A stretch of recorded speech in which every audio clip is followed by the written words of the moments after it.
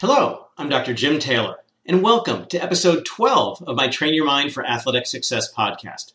Continuing our exploration of the obstacles that can prevent you from achieving your sports goals, today's topic is expectations.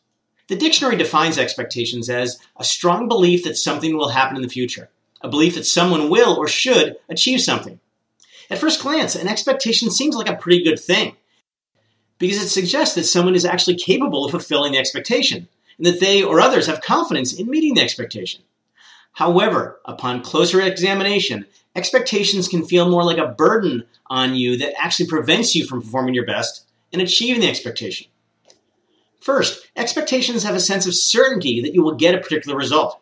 But as any athlete knows, there's little certainty in sport, where other people, such as teammates, competitors, coaches, and officials, external factors such as field, course, or court conditions and weather, equipment failure, a broken bat in baseball, a snap string in tennis, and the vagaries of bad luck, a bad bounce, a brief distraction, can turn expectations on their head.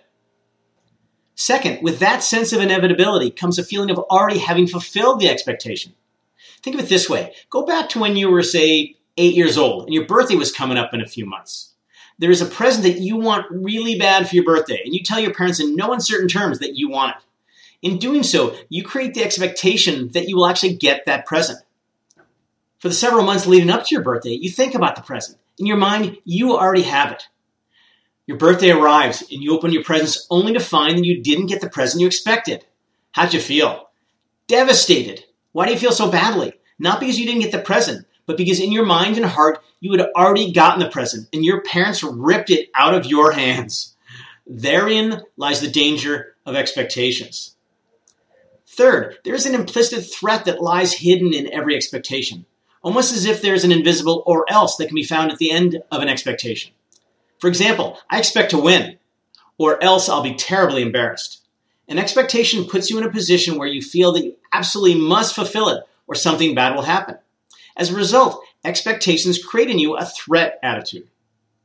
Finally, expectations are all or nothing propositions. There is no gray area around them. You either fulfill the expectation and succeed, or you don't and you fail. This means that there's only a small opportunity to succeed and a very large chance of failure. From Hope Solo, the Olympic and World Cup winning soccer goalie, if you truly want to realize your dreams, abandon the need for blanket approval. If conforming to everyone's expectations is the number one goal, you've sacrificed your uniqueness and therefore your excellence.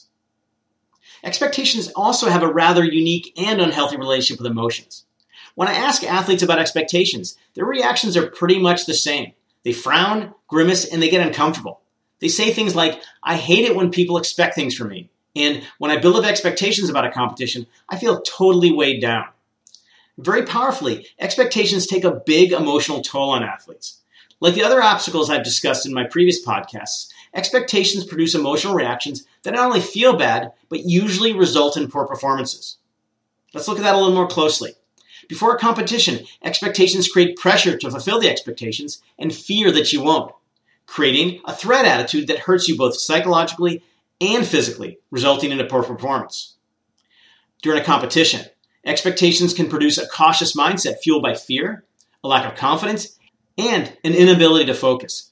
You may perform with tension, tentativeness, and self-consciousness. Your emotional reaction to your expectations after an event are similar to those in response to the other obstacles I've discussed in my podcasts. If you somehow do produce a good result, your strongest emotional reaction will likely be relief. Where the relief come from? Because you dodged the bullet of unmet expectations. When you do perform poorly and don't fulfill the expectations, you will experience devastation because, like the birthday present, the expectation of experiencing success has been ripped out of your hands. From William Shakespeare, expectation is the root of all heartache. Now, I hope I've convinced you that expectations will do you no good as you pursue your athletic goals. But, as I noted in previous podcasts, results do matter in sports, and I simply can't prevent you as a competitive athlete, in a competitive sport, in a competitive culture, from thinking about results. So, my challenge is to allow you to think about results, at least temporarily, but give you a better alternative than expectations. My solution is to have you focus on goals, not expectations. Now, goals might seem a little different from expectations, but they are, in fact, completely different animals. Goal setting is actually wired into us and has helped us survive since we're cave people 250,000 years ago. Goals have been responsible for many of the great developments that have gotten us where we are today in modern society. Goals are also deeply rewarding to us. As I'm sure you've experienced, setting, working toward, and achieving goals are a source of immense satisfaction and joy. You feel pride, inspiration, and excitement in putting in the effort and seeing your effort rewarded. Also, unlike expectations and their air of certainty, goals are about possibility of achievement if you work hard and give your best effort. One great thing about goals is that they are not black and white like expectations, but rather about degree of attainment. Not every goal can be achieved, but there will almost always be improvement toward a goal, and that progress defines success. So, if you give your best effort, there's little chance of failure and a great opportunity for success. When I ask athletes about goals, they convey a very different message than they do about expectations. Their faces perk up, and they say things like, "It means I decide to do something, and I want to really work hard to attain it." Here's an example to help illustrate the difference between an expectation and a goal. A tennis player has the expectation of making at least the semifinals of a big national tournament after getting no farther than the second round in previous years. Or that same player sets a goal of making the semifinals. If she ends up making the quarterfinals, then she would have failed to meet the expectation. But even though the goal wasn't fully realized, she still made it farther in the draw than she ever had. So she would have seen herself as succeeding in the goal because of the substantial improvement she made over previous years. The emotional experience of goals is also very different from those expectations. Before a competition in which you set goals, you're actually really motivated and excited to compete because you have a challenge rather than a threat attitude. After an event, if you succeeded in achieving your goal, you feel elated, you feel great. But if you fail to meet your goal, unlike an expectation, you certainly feel disappointed, but you also feel pride in knowing that you gave it your all, and you remain hopeful that you can achieve the goal at the next opportunity. For Michael Jordan, if you accept the expectations of others, especially negative ones, then you will never change the outcome. So, if you're going to set something related to results, set goals, not expectations.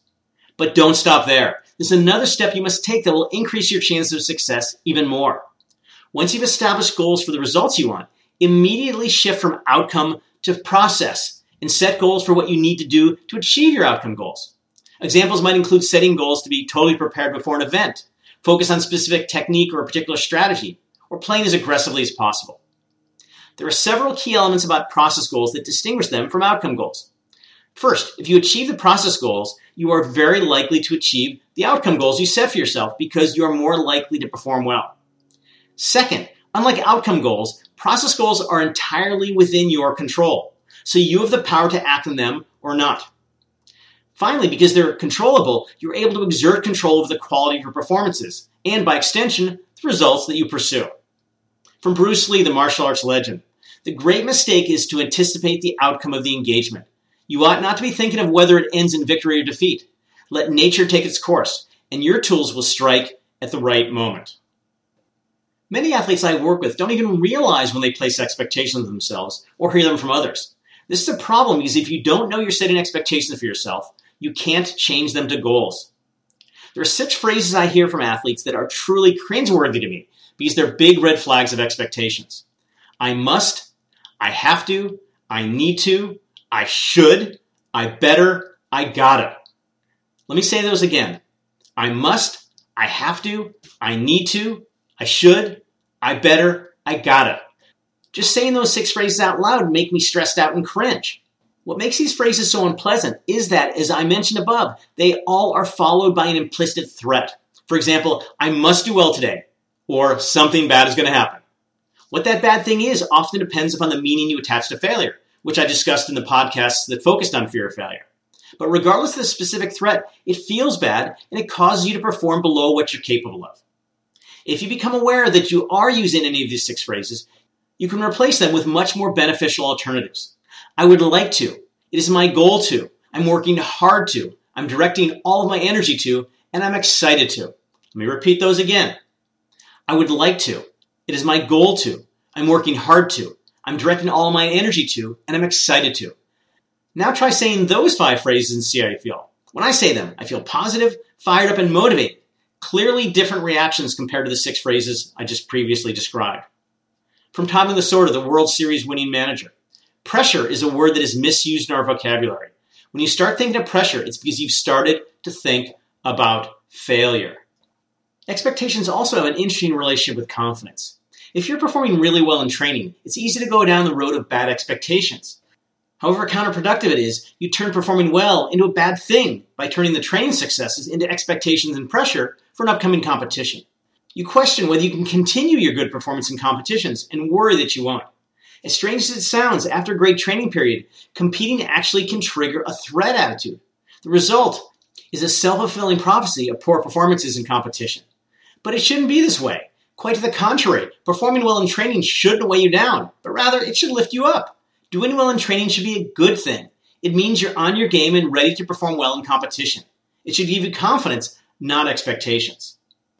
As for those comments from family, friends, and others when you've been performing well in training, such as, "I know you're going to win this weekend," "You're the best," or "We'll be there to celebrate your victory with you," you need to take them for what they really are, not for what they seem. They sure sound like expectations that can make you feel bad because you don't want to disappoint people close to you.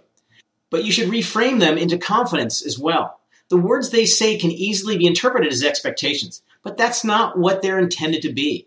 Instead, they're actually really expressions of support, encouragement, and belief in you. Their words don't come out well simply because they don't know any better.